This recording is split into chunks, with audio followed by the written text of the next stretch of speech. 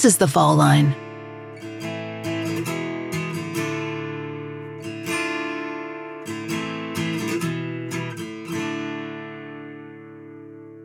In this series, we speak with people who have seen gaps in the way that we report on, record, and disseminate information on violent crime.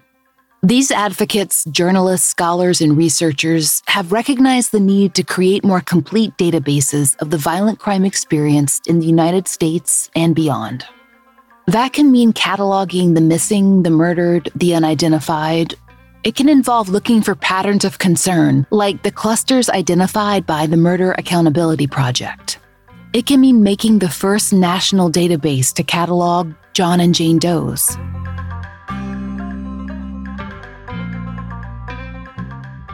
For our ongoing series focused on databases, we were lucky enough to speak with Todd Matthews. Many view Todd as the original citizen detective and one of the very first web sleuths. If you've read the book Skeleton Crew by Deborah Halber, you may be familiar with his work. But even if you haven't, you've probably accessed Todd Matthews' databases dozens of times. Because Todd was a founding creator of the Doe Network, and he still owns the platform today. The Doe Network website preceded NamUs and any other organized index of missing and unidentified persons in the country. In fact, law enforcement used the Doe Network for years. We've come across printouts from their web pages in dozens of police files. After working on the Doe Network, Todd was tapped to help develop NamUs. That's the National Missing and Unidentified Persons System, and he spent years helping to run it after its launch. You might imagine Todd is a computer systems analyst by trade or someone with a background in forensics. But no, like many people listening to this podcast episode, he was a regular person, not involved in law enforcement or science, who grew up extremely interested in a single cold case. Unlike most of us, though, Todd Matthews actually managed to solve the one that he'd been studying for years. From that point on, he's done just about everything, from speaking at law enforcement conferences to working in radio and even TV. But he's still living in rural Tennessee, where he began his research into his very first case, when he was still in high school. I sat down in the fall of 2020 to talk with Todd about his experiences in database creation, in early web sleuthing, and about his current advocacy work. At that time, the uncertainty surrounding NamUs's future was not yet public, so we didn't discuss those issues. For anyone who may have missed it, in 2020, UNT, that's the University of North Texas, which has facilitated much of the testing and day-to-day operations of NamUs via federal grants, announced it was ending its relationship with the NIJ, or National Institute of Justice. That would also end its involvement with NamUs. The statement they released made many believe that, for all intents and purposes, NamUs would no longer exist in a truly functional form, and there was large-scale public and professional concern. After a few weeks, UNT announced that they would continue their work with NamUs, namely by accepting a grant allotment, but the future of the database still remains uncertain. When I asked Todd about this in December of 2020, he told me that he's hopeful that NamUs will eventually be stabilized, both via funding and via a permanent home. Of course, none of this was on the horizon when we sat down to talk, so keep that in mind when you listen to the interview. In December of 2020, Todd spoke to Undark, a digital magazine, as part of a larger story covering NamUs's uncertain future. He told reporter Michael Schulson, quote, "They're having a budget crisis," and that, in Schulson's paraphrasing, UNT had been, quote, "focusing, in his opinion, too little on long-term sustainability." Though Todd hopes he can one day work again with NamUs, he's not remaining idle. In December of 2020, he was appointed county coroner and deputy medical examiner of Overton County, Tennessee. This appointment was specific to missing and unidentified persons cases and to cover some of the gaps left by the NamUs program. When Todd and I first spoke, I asked him to introduce himself. My name is Todd Matthews. I live in Livingston, Tennessee. I've been married for 33 years, almost, father of two, grandfather of two grandchildren, and apparently I'm also the first cyber sleuth. So, Todd, like many other people in the true crime sphere, I first came across your name in my research on unidentified persons. And specifically, I read an article about your 1998 identification of a Jane Doe who was then known as Tent Girl.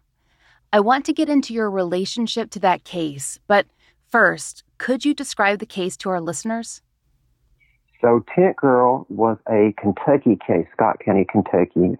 She was a body that was found in a canvas tent wrapper, which is Tent Girl. So it was like the circus tent. So she was wrapped in one of those, very much like a sleeping bag. And she was found on May 17th, 1968, by the man who would later become my father-in-law. I wasn't born at the time. This was 2 years before I was born. My wife was literally born into the case, and it was something she was familiar with her entire life, was the legend of the Tent Girl. And, she was Jane Doe, obviously. By the time I heard about it in October of 1987, 33 years ago, she had been unidentified by that time for like 19 years, right at 20 years. You were a high school student when you first heard the story of this woman, or girl, as they thought at the time. Had you had any interest in mysteries or criminal justice up to that point? Well, of course, I was just a 17-year-old kid trying to figure out, as a senior, what's next, and of course, law enforcement, military was prevalent in our life. My dad was in Vietnam, had been exposed to Agent Orange. I grew up with a lot of medical problems, and I didn't really, I don't think I would have thought I would have had the stamina to have done something like physical, like a police officer. Often I was drawn to television, unsolved mysteries, loved those shows. And I think deep back in the recesses of my mind, I wanted to put stories together. One thing I've seen you mention in a number of interviews is that you had a really strong feeling of connection to your departed family members. Specifically, you discuss your younger brother and sister, who I believe both died in infancy.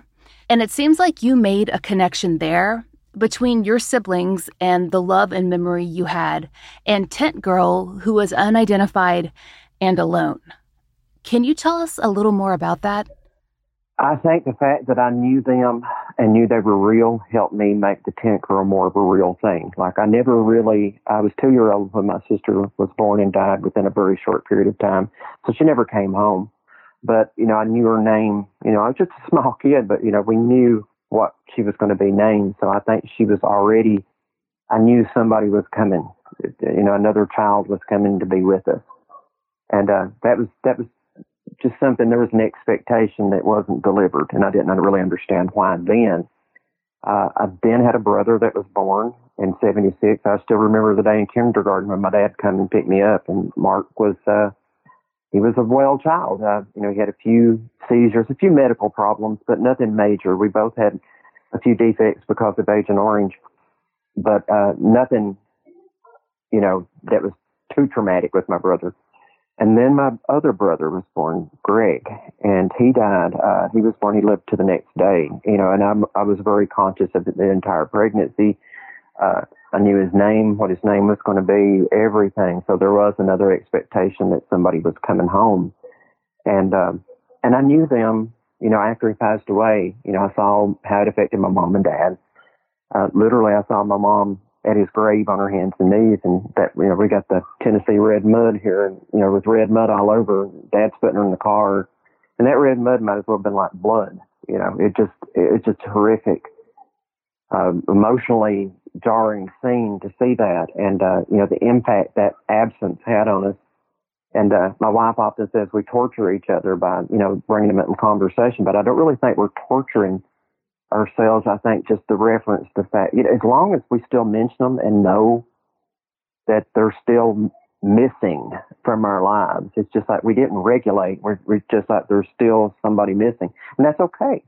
So I think I grew up with two missing pieces that we recognize as a missing piece. We didn't just reformulate and this family is complete. Our family will never be complete because of two people that died in an irregular way. It wasn't murder. I knew what happened to them. I knew where they went. Don't know exactly what killed them, but they weren't taken from us. So that makes a difference. I wish it could have been different, but I couldn't go back and change it now, and I wouldn't if I could. because we've developed who we are now, and they are part of who I am now. So one of my greatest strengths, that gave you the compassion for a Jane Doe that was in a very similar spot as they were, is also one of my pains. So it's like my kryptonite too. My greatest pain also fuels my greatest compassion. Now, I always knew my brother and sister's names on a tombstone. That's the first thought in my head, is their name written into the tombstone. Tent Girl didn't even have that. She had Tent Girl, but it wasn't her real name. And I felt like if I could at least put her real name there, and if I couldn't, then she would be my sister too. And it sounds strange adopting somebody in death, but it's like, if you have nobody to love you and nobody to remember you, we will. Because she was part of our family. My father and I had found the body, so, there was some physical connections to that body, and it was a person that my wife had grew up with, much like my children. Tent Girl was a constant in her life. So, Tent Girl is very much the same. We had to find a way to incorporate and at least give her what she didn't have, and that was, at the time, a family.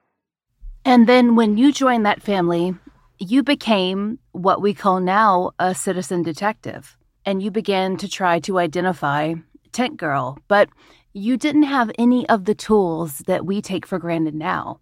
So how did you begin your research in the late 1980s? I first stood at her grave when I was 17 years old. I had to see the grave because that's what I could relate to, was her grave. That's what I needed to see. There was a Master Detective magazine that my father-in-law had that he left me after he passed away. So I still have it. It's a huge part of my life because it's a physical representation.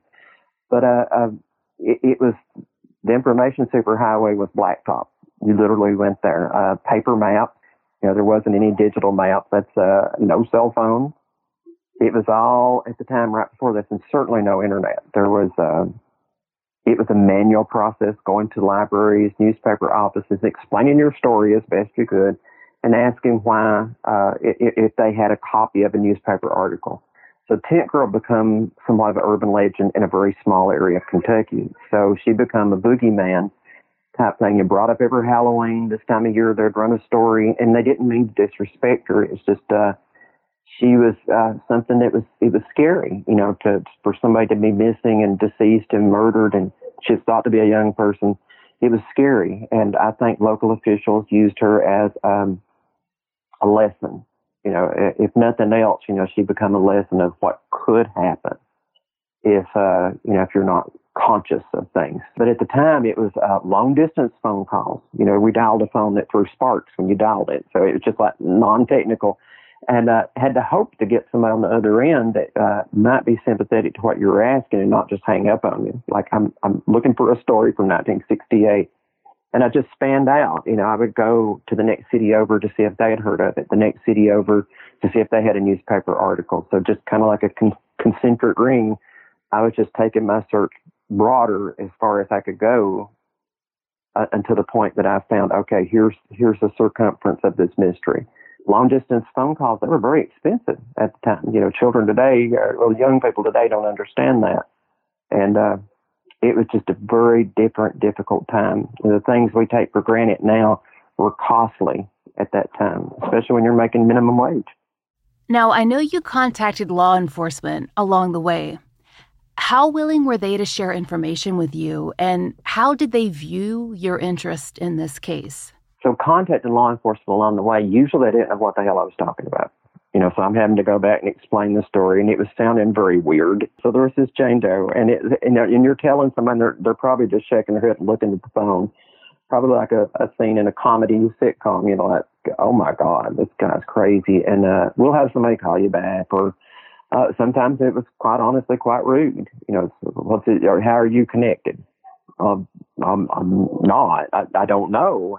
There was really no explanation as to why I was pursuing that, other than I'm just nosy.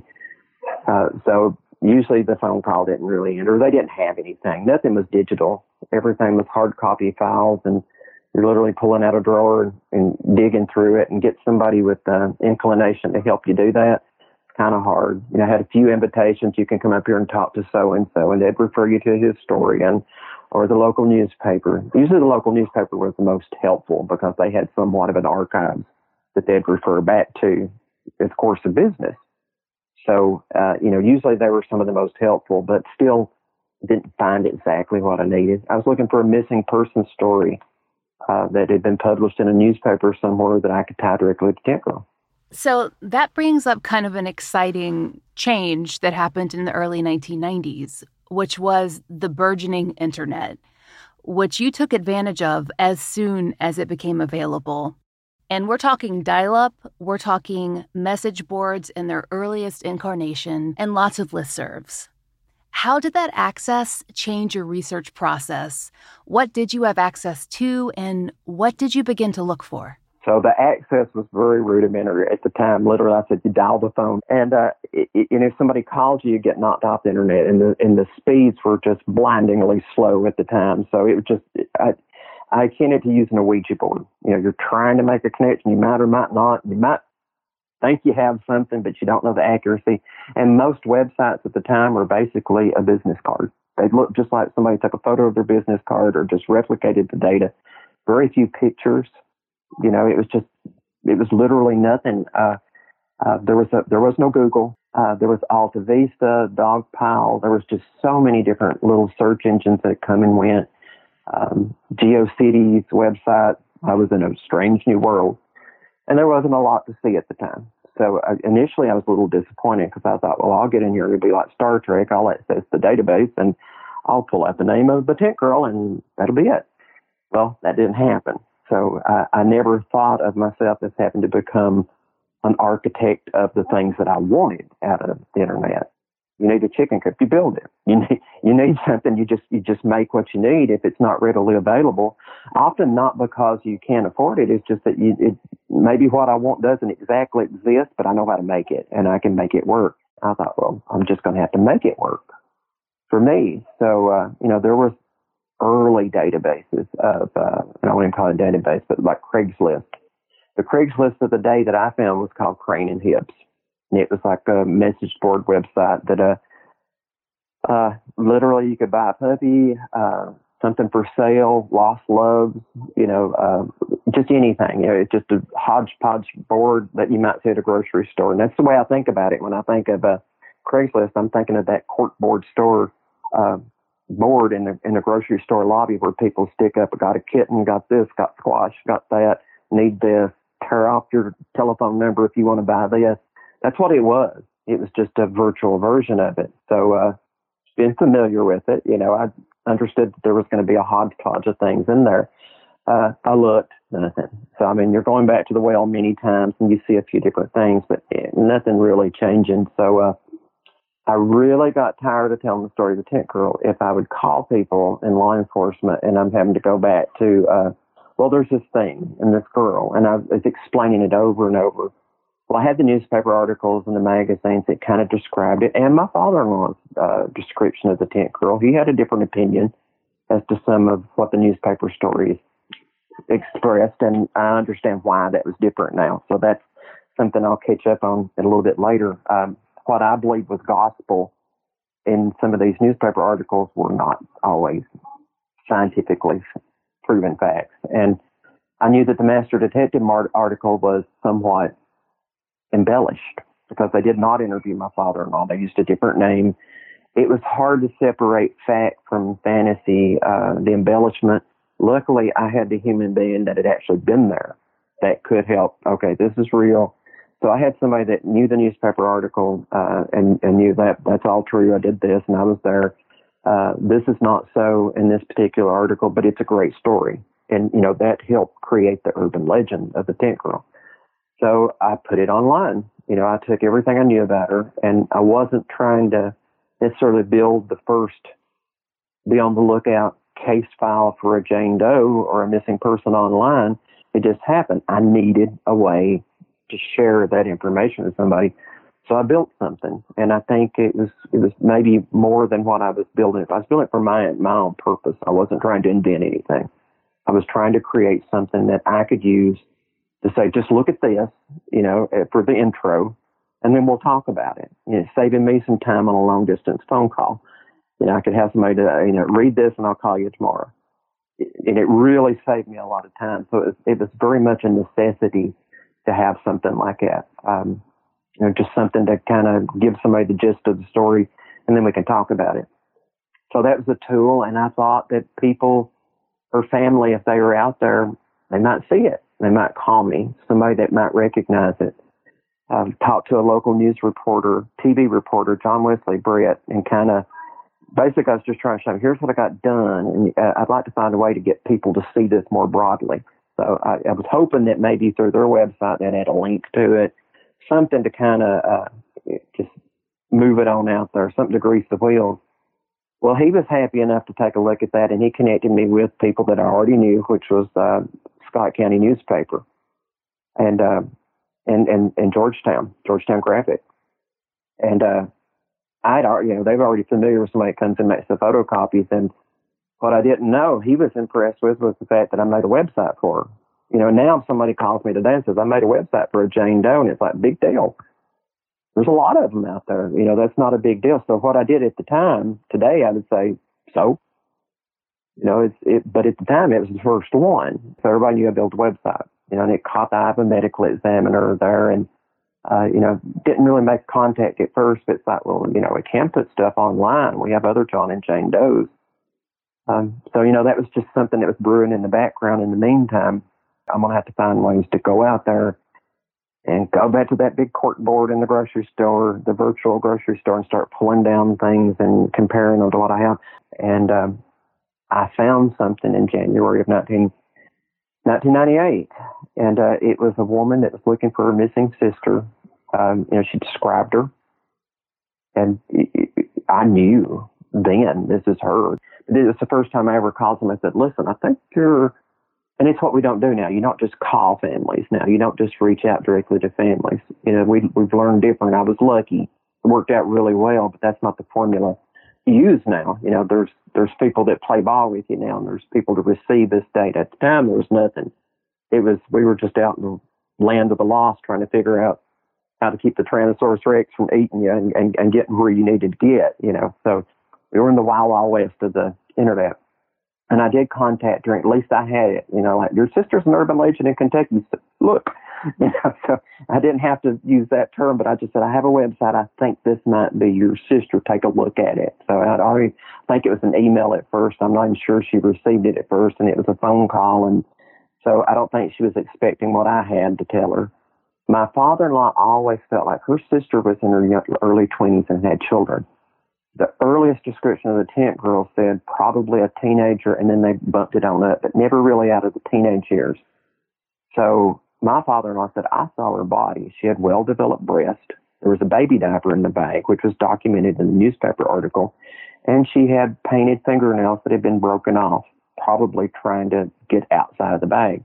He felt it was a person that was not a child, and he had several children, daughters too.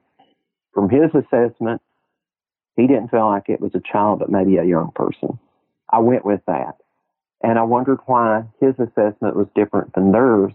We had people that were non-forensic people that saw the body originally, mostly because of her stature. She was a short person, probably a kid. There wasn't a forensic anthropologist or an odontologist or a pathologist. There was nobody there. They did do an autopsy on her later, but the initial assumption was, this is probably a very, very young person. So I skipped her head in my mind to a young person, possibly a mother, because of the cloth, diaper. So that was what I was looking for. That was slightly different. I could have been wrong. It was just theory, but it was real. And what I saw with the description of Barbara Hackman, that fit what I felt like was her. And I knew right then.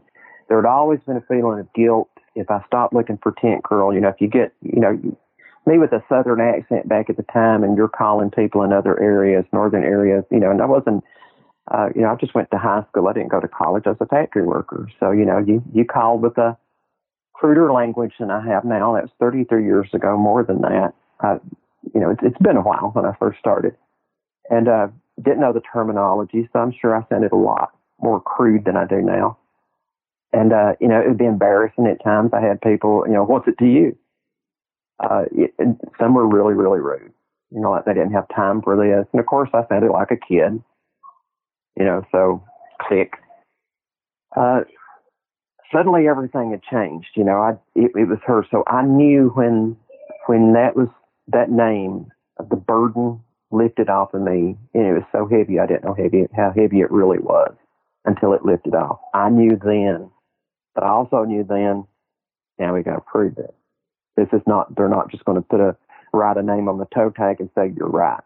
So I didn't realize we'd just opened the lid of Pandora's box. Now everything was starting to fly out of it. That must have been such an incredibly complex experience for both of you, because her sister was out there actively looking for her. And I know you said that you came upon a post that she had made herself on the internet in these early days. Do you remember where you saw it? I saw that posting by Rosemary, and then later by the tent girl's daughter. I still call her Tent Girl, but I also call her Barbara. They called her Bobby for short. And it was on the Hibbs and Crane website, the Craigslist of the day. That was it. Of course, you go back and repeat. You go back and look again and rub your eyes, go to work, come back, look again. And, I did find later that her daughter and essentially her stepdaughter were looking for her as well. So they kind of had replicated each other. I think they all three had realized that the likelihood she was deceased. Some of her older sisters, Barbara's older sisters, held out the hope that maybe she had just escaped an abusive spouse and started a new life. His story was she left with another man. And, he had a story that covered everything. I don't think a lot of the family particularly believed it, but they really didn't have much of a choice. So once you connected with the family and they had a possible identification for the Jane Doe, it thrust you into the spotlight. It thrust them into the spotlight. What happened next? So I was thrust into a spotlight I was not entirely prepared for. So that was, there was newspaper articles. I literally thought there would be a newspaper article, there would be a name. And then I got to realize that, oh my God, they're going to move her. They're going to move this grave. And this grave has become part of my life too. So selfishly, I'm thinking, well, it is what it is, but I didn't really. So that was bothering me in the background. We didn't initially discuss whether or not her grave was going to be moved. I just knew it was going to be opened. And I was bothered by that. Excited, scared, worried, wondering why people cared about the tent girl now when she was a Jane Doe or there was no tentative ID. I couldn't get people to listen to the story or write a story. It was hard, to get anybody interested in it. Now suddenly everybody's interested in it. There's times that I think, oh my God, I could have had a very different life. Not that it had been better. But Tent Girl has completely, here I am 33 years later to the month when I first heard the word Tent Girl. I'm a 50-year-old man, grandfather of two, father of two, and I'm still talking about Tent Girl. And it become part of my way of life and way of living and the way I made an income, not directly from her, but the things that were created because of her inspiration. So I never expected for this to be not just my thing, my career, my everything. I didn't know it would have this impact on my life. And there's so many cases that you've worked since then. And I want to talk a little bit more about your early web presence, because I think that many people know that you were an early member of the Doe Network admin team, but I don't know how many people know that you'd actually had your own website before that, which was called The Lost and the Found. Was the goal similar to the Doe Network, or was that actually closer to what NamUs would eventually be? Well, I didn't know. I was building on, because once the tent girl was identified, I literally was hearing from law enforcement, cold call, direct call, like, we have a Jane Doe here. We have a missing person here. Can you build us a page just like her? So, now we have these things called, they're cyber units that do these things. At the time, there was no cyber unit. I was the cyber unit for a lot of agencies. Can you build us a page too? And here I am trying to, it's like, I kind of got to, so. It was the early stages of what we have now as their web presence. A lot of them didn't have websites. So it was call and they try to do it. So I'm trying to think of a way. Lost and Found was what I thought of. The Lost and the Found. And I was trying to just create a place to put things. I worked with the Medical Examiner of Kentucky, and they gave me my first batch of cases. They also, that surprise, surprise, the Tent Girl wasn't their only Jane or John Doe. I didn't know that because it was in non-digital format. It was in newspapers that I hadn't looked at. So you couldn't Google it. Even if I tried to research it then, it didn't show up on the internet. It was not digitized data. So we began to digitize it. So this is the first time many of these cases were ever digitized. And I was trying to put them on the Lost and the Found. And I wasn't a web designer. I was just basically doing everything as crudely as possible, and I would even add on to another page and try to replicate the process while carrying out my life as factory worker at the same time. So I was trying to at least, and because of those message boards, Lost and Found. Obviously, you want to do Lost and Found. And so that's what I did. And I was putting it together and I found Yahoo groups. And it was called One List at the time. And that's when I started hearing from people, I'm a web sleuth in Australia. Well, I'm interested in crime and I live in Canada. So I was starting to hear from other people. It's like, wow, where were you all these years when I didn't have anybody?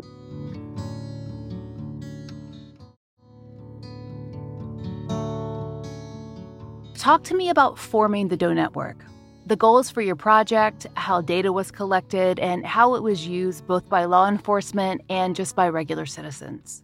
So literally, I had a cold cases one list group called, it was Cold Cases. That was the name of it. And that was where people were starting to come together. So that initially become, when Doe Network become, like, wow, the formatting looks great here. The HTML's great. We have this person that can do that and this person can do that. Now we have to start getting people to look at it. So it's just like, okay, everything I knew was Lost and Found. I'm just going to dump it here. I'll just start working here because it's working. The Cold Cases group was where people were talking, and the Cold Cases group is still there. It's many years old. It's went through several owners like Yahoo and that type of thing, but it's still there. So that was the forum was the Cold Cases group. If people still want to look for that, it's still out there. The archives are still out there. People can still read early conversations of this. And that became the forum in which the Doe Network operated on.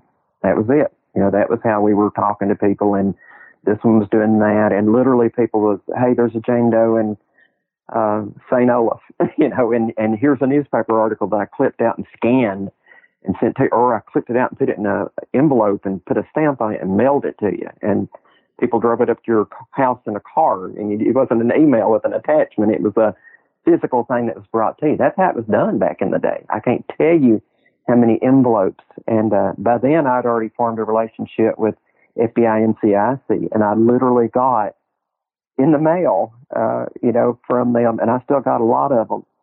A printout from NCIC, not names, but statistical data that I was able to share. At least I knew if it had been reported to NCIC, National Crime Information Center, there were so many thousand missing persons broken down by state. They asked me not to share the entire package with anybody, but I could give out piecemeal, like if somebody asked me about California.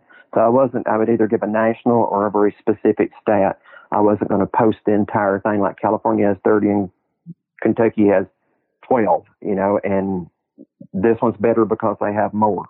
There was a lot of things like population, the ability of law enforcement, rural areas. There were so many things. So it wasn't apples to apples. It was apples to oranges with some of the statistics. And, at least I could use that in awareness.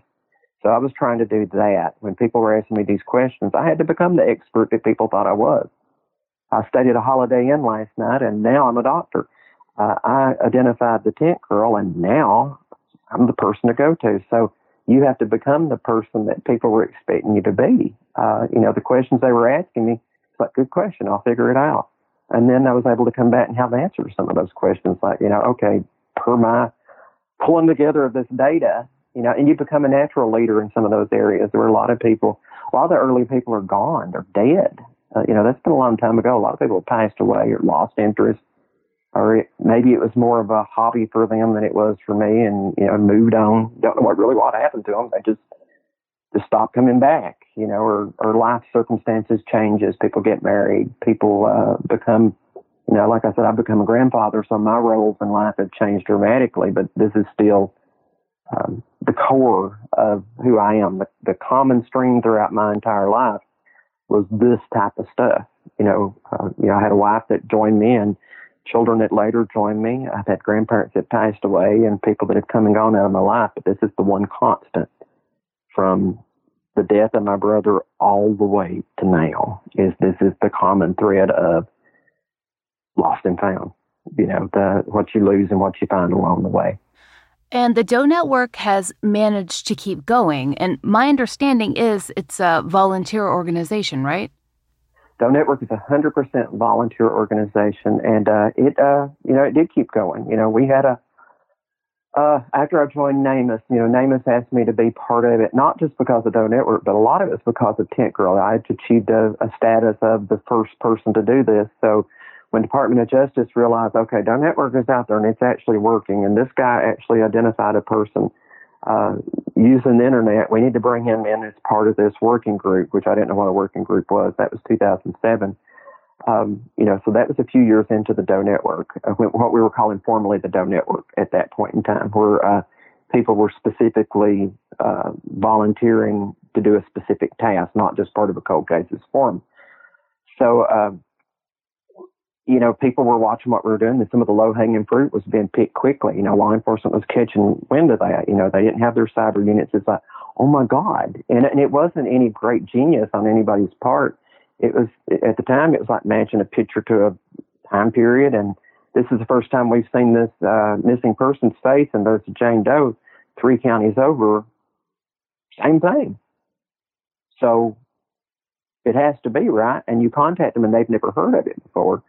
So and at least we had a presence, at least because of Tent Girl and, the oddness of Citizen solves 30-year-old mystery. Okay, we broke that glass ceiling. It had already broke. So, that had happened. I had proof that it was possible. It's like you discovered penicillin, and here you go. It's true. You can do it. So nobody could say you can't do it. You can do it. It has been done, and we'll do it again.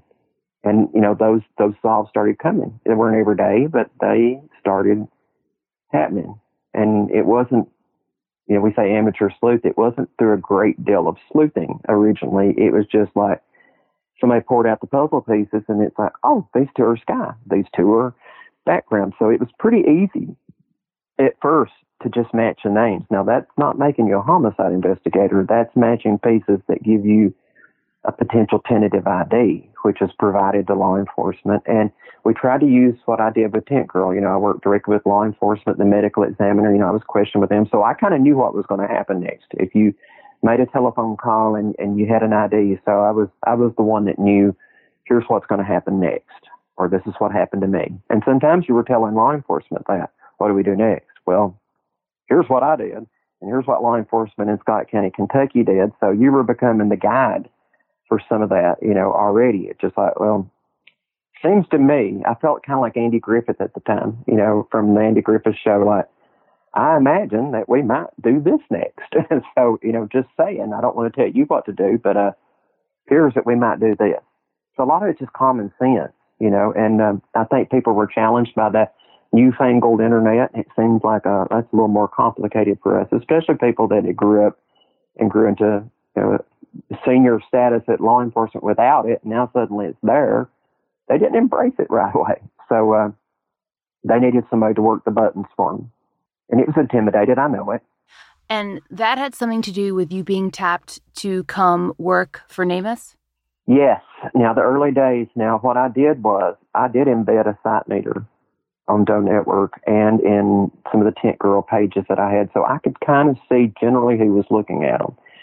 And I did that because if we got some kind of a big hit on a story or a certain case, at least I might say, okay, this John Doe's been looked at by a lot of people in Spokane, and he's in Palm Beach. So that's kind of what I was looking for. So I was trying to find new ways to mine data that I really didn't discuss with a lot of people. I was just okay, we got the matching the pictures down, we got this, we got that. So now let me see where the data is coming from and who's looking at it. And, there was a time period after I started the radio show, which was basically I was having conversations with people that I thought, wow, this would be great to share, kind of put it in a nutshell. Somebody else experienced the same thing, so I'll just do a radio show, record it, and let people hear it. So I was seeing FBI, CIA, a lot of .govs that were looking at the website. And I thought, something's about to happen.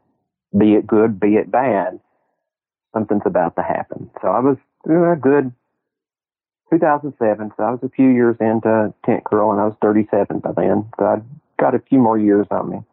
And had encountered a lot of people, done countless interviews about Tent Girl, network, so, become part of an expert in that field. I'd even worked with Jerry Bruckheimer and Dick Wolf at the time, statistics for a CSI show where they would ask me, and I was the go-to person at the time, which I got far more capable people now. I'd even started the possibility of having a TV show with Dick Wolf called Lost and Found, and we did a pilot for that. So, I was becoming the go-to person. So the natural gravitation to me looked toward television, be it explaining how it's really done on CSI or being part of a 48 hours. So, the entertainment industry was the first pull for me, was that, more so than law enforcement. It's like the awareness and education. So, but I was seeing Doc Gov, and I did get a phone call. I remember I was on the loading dock at a factory I worked at. And by then I'd worked into quality, so I had a nice job with the office where I could get on the internet and kind of do what I needed to do, still maintain my job. Got a call, and it was John Paul Jones with the Department of Justice, National Institute of Justice. And basically, it wasn't really an invite. It was more, we're going to bring him as part of a working group. Didn't know what a working group was. I had to kind of look at why they do that. And we're going to, plane ticket, you're going to fly here to the National Press Club. We're going to make an announcement. You're there. And I thought, well, they're just going to pat me on the head and say, okay, this guy did this, and therefore we're doing that. Have a nice life. It was a little more than that. So there was an announcement that we are going to make a national database, which is directly in what some might feel competition with Doe Network. Like, I couldn't say, you don't have to build one. Well, you can have Doe Network. It wasn't that way because it was a law enforcement database. So when they announced that, I thought, okay, so what we did in the interim, in the absence of having a national database, now we're going to have one, and I guess that's it. But the announcement made it sound as if I was going to be part of the working group, which I was.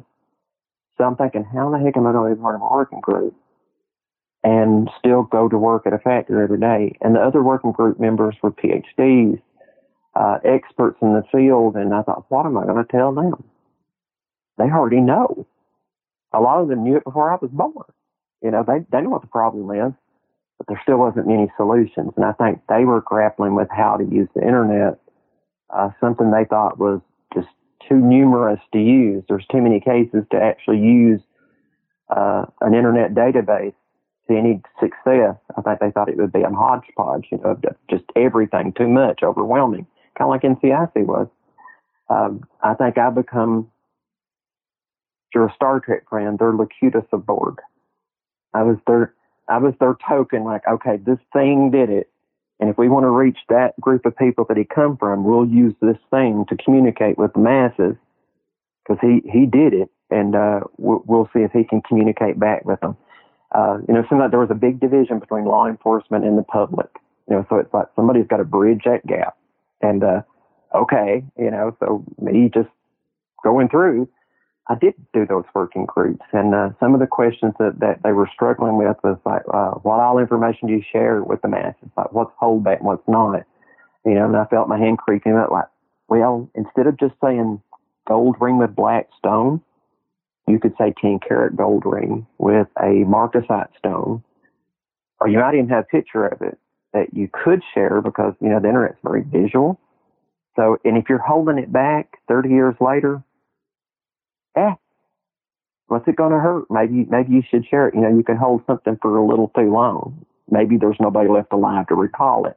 So a lot of the data that I felt like they were holding back as their ace in the hole, something that somebody would know only if they knew that person. It's just like, yeah, it's not working after 30 years. So maybe it's something you can share with people.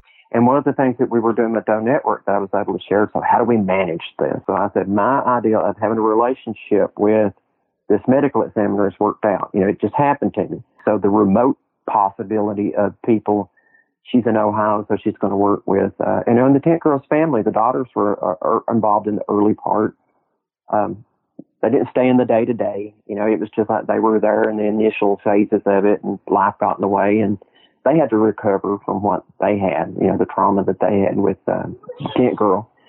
So they they kind of fell off, but I was hoping that they might be our Ohio connection, that they could actually work with law enforcement in the Ohio area. But those people came, and filled those roles. And, that was working out really good. So that's what I shared with the people that were developing NamUs at the time, the Department of Justice. Kentucky knew me when I called them, so I wasn't having to go through the spiel like with Tent Girl.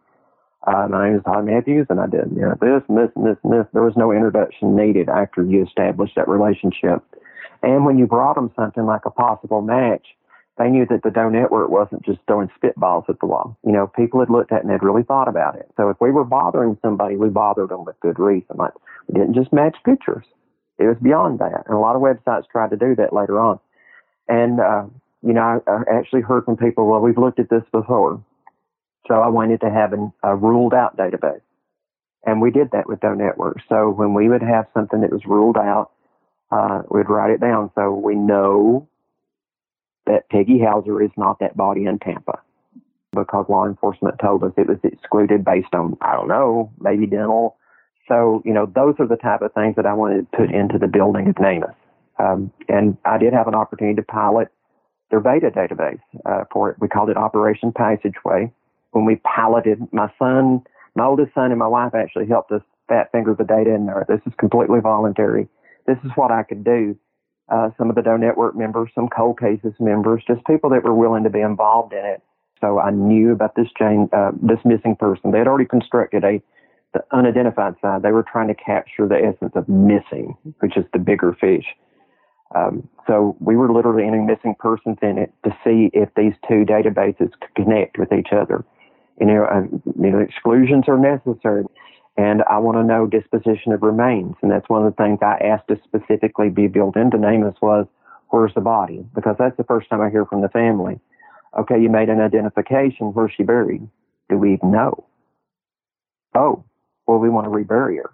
So I learned that from Tent Girl. I knew the first thing the family is going to ask for is, where are they? And can we have them back?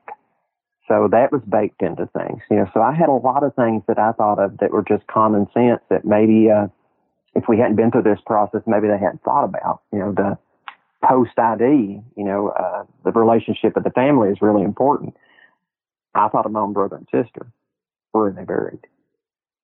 So I went back to my core roots there with where are they? And how do I visit? And how do they become part of my life again? Even though they're dead doesn't mean they're not part of your life. They are part of my life. They make me who I am, and they're part of it. So that's it. So it's just all these common sense and then just totally emotional things that we had to remember that are all part of it. That was the secret for the identification. That was the secret of making these databases work, was human soul, the human heart, and not just slapping a name on a toe tag. It was the resolution. It was the what happened next. It was how to return them to the family, reunification. And once again, I felt like I'm not going to be of any particular help here, but I'll give it a shot. And then before you know it, that database is working. Operation Passageway had so little data in it. It had a lot of cases, but the data, judged on what we do later with NamUs, was incomplete files because we didn't have dental records, fingerprints, DNA. We didn't know any of that. We just had pictures and physical descriptions and no real identifiers that can be compared. The premise of NamUs was beyond Doe Network in the fact that it didn't have DNA in it. The DNA goes into CODIS, but we have an indicator of that record goes into NamUs. We know where the DNA has been housed at. We know where it's at, so we knew which lab to go to. That's in there. But on the flip side, fingerprint records are directly housed in NamUs. The actual images of the fingerprint records, they're in there. They can be pulled up by law enforcement across the planet if they have access to that. So there's public side of NamUs and the encrypted side of NamUs where you can actually see dental records, dental radiographs. So literally you can pull up a dental record, a radiograph, an x-ray, and compare it to that of a missing person across the country in the middle of the night. So all of that had to be in there. And that's what we did. We made sure it was accessible. And that's what made it work, is having it. So NamUs and Doe Network are not the same thing. They're not competing in any way. I don't want to even think we're competing to make an ID. Doe Network can make a tentative ID, NamUs can make a positive ID. It's different, and the hesitation of law enforcement to use something that's public. Yes, NamUs is a public database, but there are controlled access points to data that is not public, that are removed for a reason. I think the Doe Network is a little bit easier to interact with if you're unfamiliar with databases than NamUs is. So I think for someone who's just clicking around, maybe trying to look for someone, that first glance at the Doe Network is really valuable. And then when someone is really digging into cases, they have NamUs. So they're both serving purposes that are parallel, but slightly different.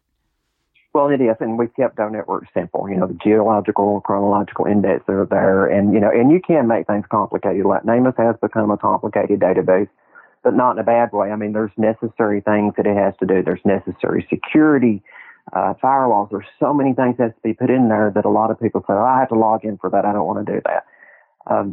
But the security is there. There's reasons for it. So if you're really interested, you can. And to make sure they're in NamUs, it doesn't matter if they're in Doe Network. They also need to be in NamUs.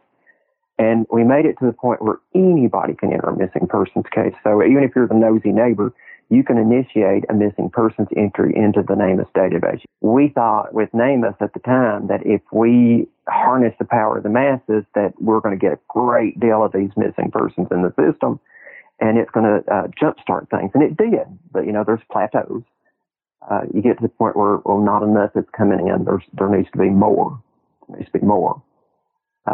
So you just keep working, and I see the reason, and I did have somebody in the government that asked me, why does Doe Network still exist? And there's still a need. And now that I'm no longer with that, it's like 9 years later, I'm back to being citizen sleuth again. And, and I kind of like that because I'm pursuing some things, things that I couldn't do as the director of communications and case management or marketing for NamUs, which, had become more or less a desk job to the point of, it was paralyzing for me. I'm very proud of NamUs. I'm very proud of what it's done, but, I felt like I'd done everything I could do there. And I had. I didn't really want to leave NamUs. It just, the circumstances happened that, financially, I couldn't be in Texas. And I think really to be a director of a program, you need to be there in the actual physical world in the presence of other directors to be able to do that. You have to be in the building, I think. So, and I'm not leaving here. Like I said, got kids and grandkids, and my parents are in their 70s now, so I'm not leaving. Some jobs can be done remotely, but others are very difficult unless you're seeing people face to face as you're building these things. And NamUs is becoming more complicated, and the funding was getting tighter every year. So I think at 50, I wondered what I was going to do next. And I think my role now goes back to awareness and entertainment again. And entertainment is part of the education. Like if I go back and we're doing reality or scripted or whatever, I can make sure good quality effort goes into that. So you don't drop a drop of blood into a funnel and it outshoots the name. There's a layer of difficulty to it. When you're looking at a grave at 17, literally I did this. There was a John Doe that was buried near Tent Girl. He wasn't really part of the famous storyline. He wasn't a murder victim, but I stood at his grave at 17, and then at 47, I was at his grave again when we was reburying him next to his mother. That was a lifetime commitment. That was a 30-year span, not 30 minutes, 30 years. And I never once forgot about him. It's just I did everything I could do with what I had to do at the time. The story had to evolve. Tools had to evolve. Opportunities had to present themselves. So I visited his grave many times. It's just the opportunity just hadn't surfaced to grab hold of it and find a way to send him back to his family. Some of the greatest discoveries that I've had have been accidents. There was a John Doe in eastern Kentucky.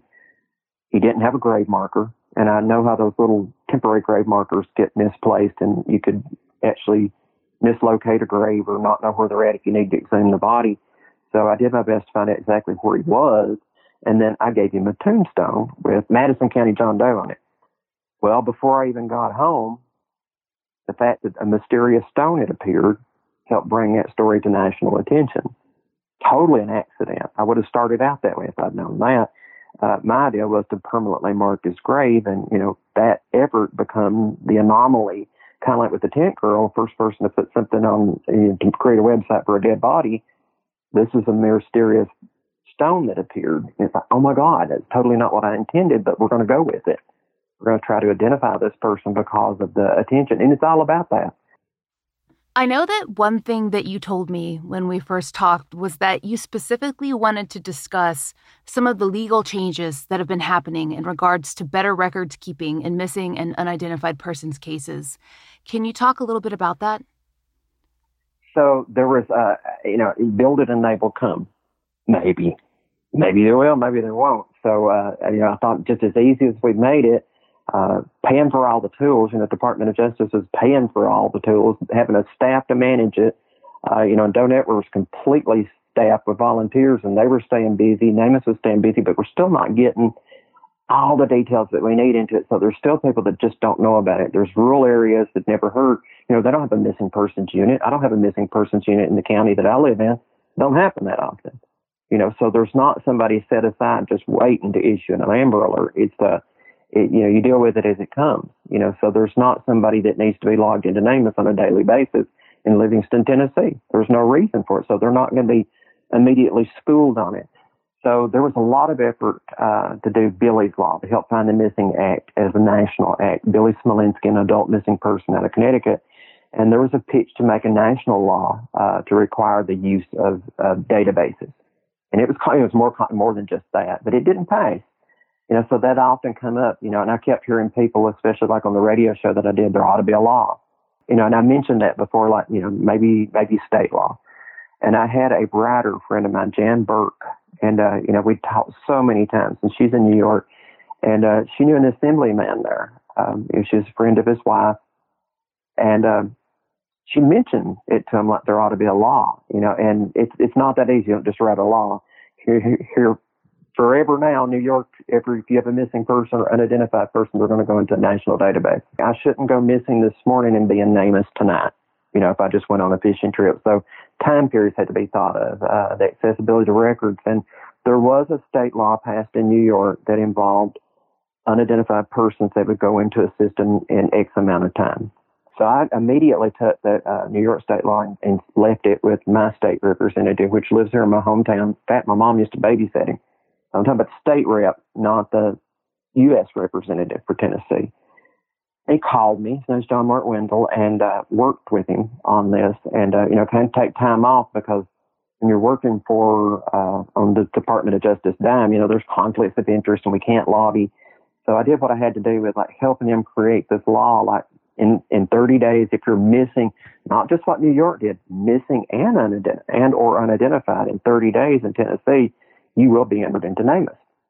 So that was it. That's what we did in Tennessee. And I had to go testify on behalf of this law, and explain why I felt it was necessary. It's like, well, we have all these tools and it's free, and that satisfied the financial needs. It's like, okay, you're already paying for this database through your tax dollars, but if you don't use it, you're not really getting it. So you're buying lunch and somebody else is eating it.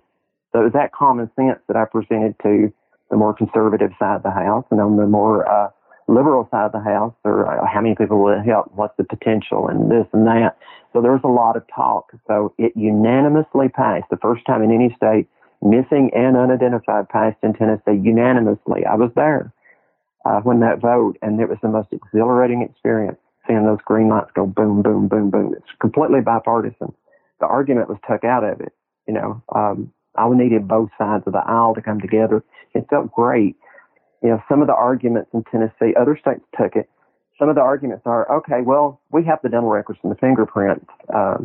So, we have them, but you didn't upload them. So this is a little bit of resistance from law enforcement. I don't mean to say anything bad about them, but it's like, if they're not in the system proactively searching, like I can't trust that a medical examiner or a missing persons detective in Massachusetts is going to look and see there's no fingerprint records to compare. I can't trust that they're necessarily going to call you and ask for a manual comparison with records that you don't want to upload right now. They're available, but they're not readily available. So we need to make sure that all data is not just in your drawer, but in that system. So it could cost somebody to have to wait. So that's me going back to who I am. I don't want to wait for that name on that stone any more than I like to go visit my brother and sister's grave. It's not enough. So, and, in working for Department of Justice, it's hard to criticize, agencies. It's like, I really need to say that I'm not happy with what you're doing, but I'm not your boss. But now that I don't work for Department of Justice and I'm not working on federal funding, I am now a citizen again. So now I can say things. And I do feel like if you have medical records of a missing person or unidentified person and they're not in that system, they're not readily available. Period. There's no excuse.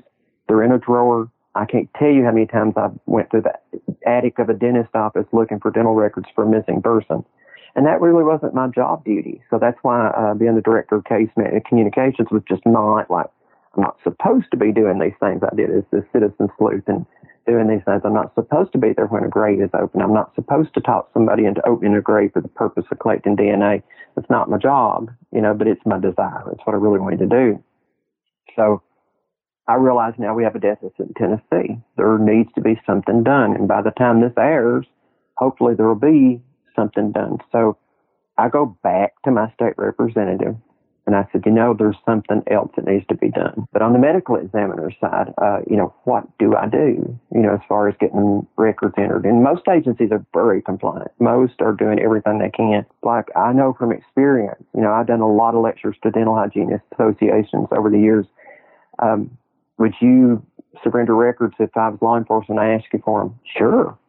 We do it all the time. They fill out a form and they get the dental records and they put them into it. Well, what if you have a missing person and nobody calls? Well, then they don't need them. I thought of something that we're calling a resolution in Tennessee. I hope to pass it. I'm asking that if you're law enforcement or a medical examiner, that you would be compelled to enter your data into the system for proactive searching. So to resolve to do that, not hold it back, but to actually put it in there. For the care providers, trust me, I've been on the other side. We might not know exactly where that person been to the dentist. We might not know.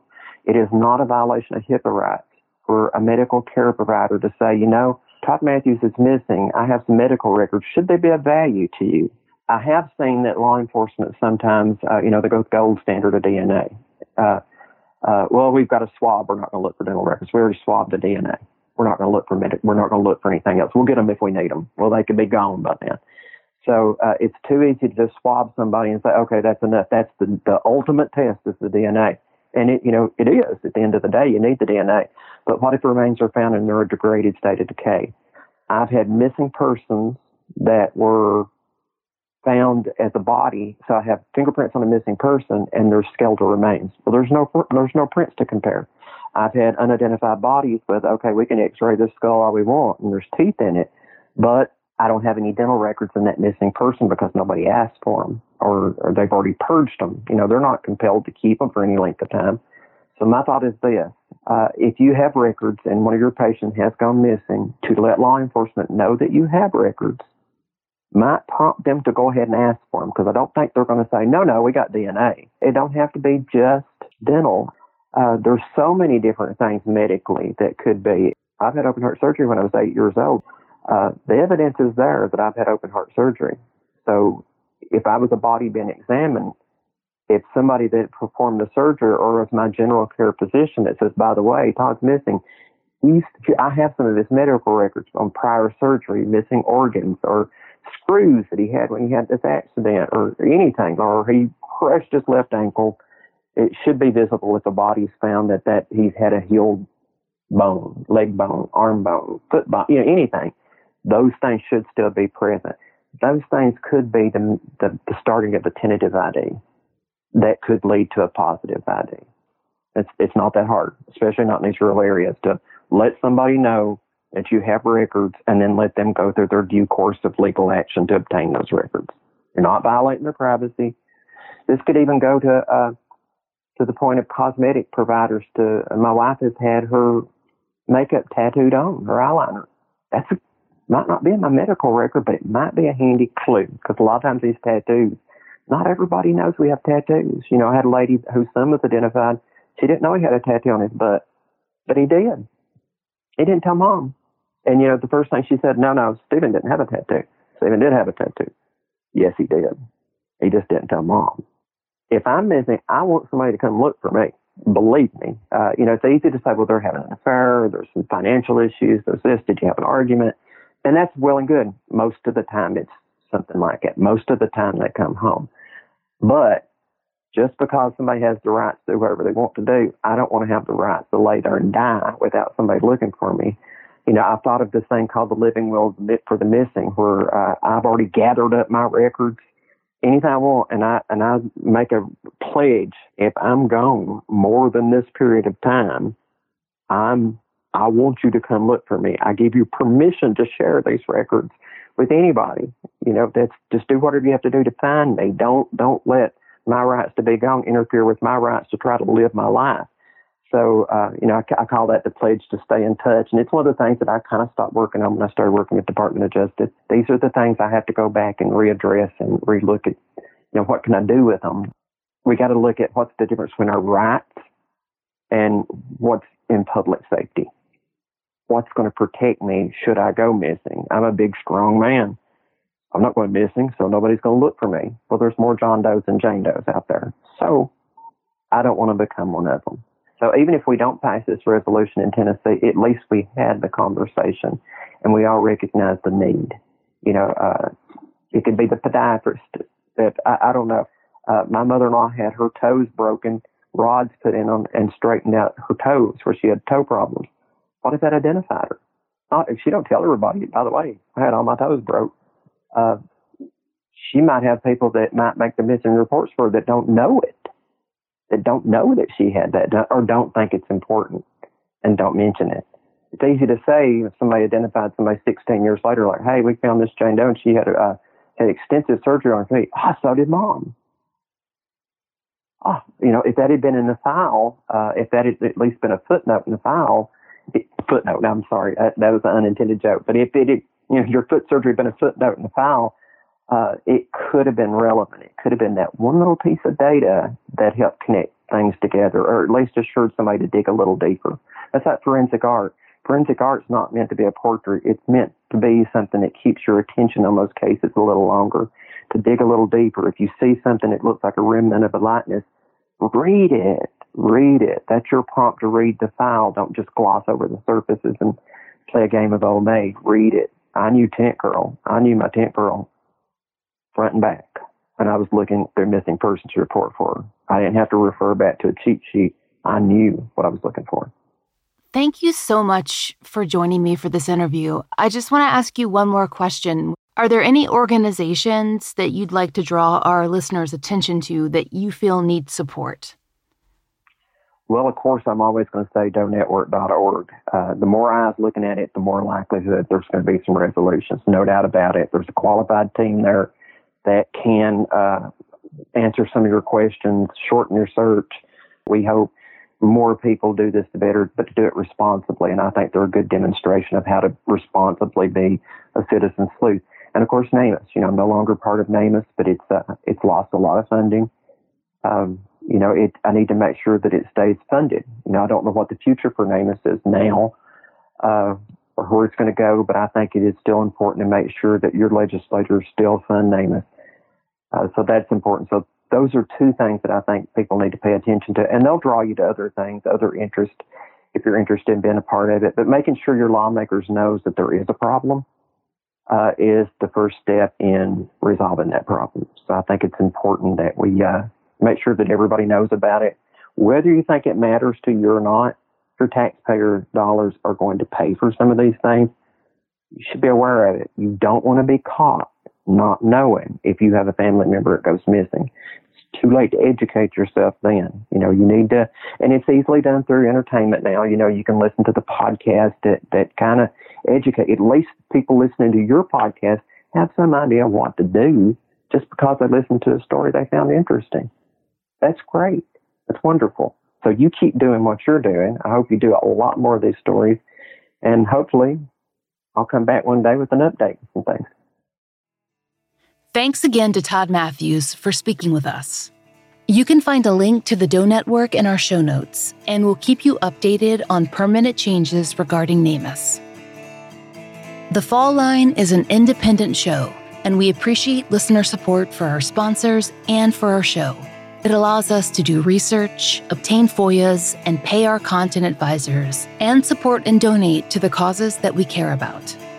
Join us on Patreon for early release ad-free versions of our regular episodes, plus blog posts and videos.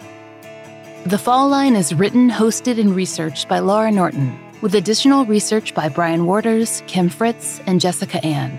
Family and law enforcement interviews by Brooke Hargrove. Produced and engineered by Maura Curry. Content advisement by Brandy C. Williams, Liv Fallon, and Vic Kennedy. And, as always, our most special thanks to Angie Dodd. Currently, our monthly donation is going to the Black and Missing Foundation.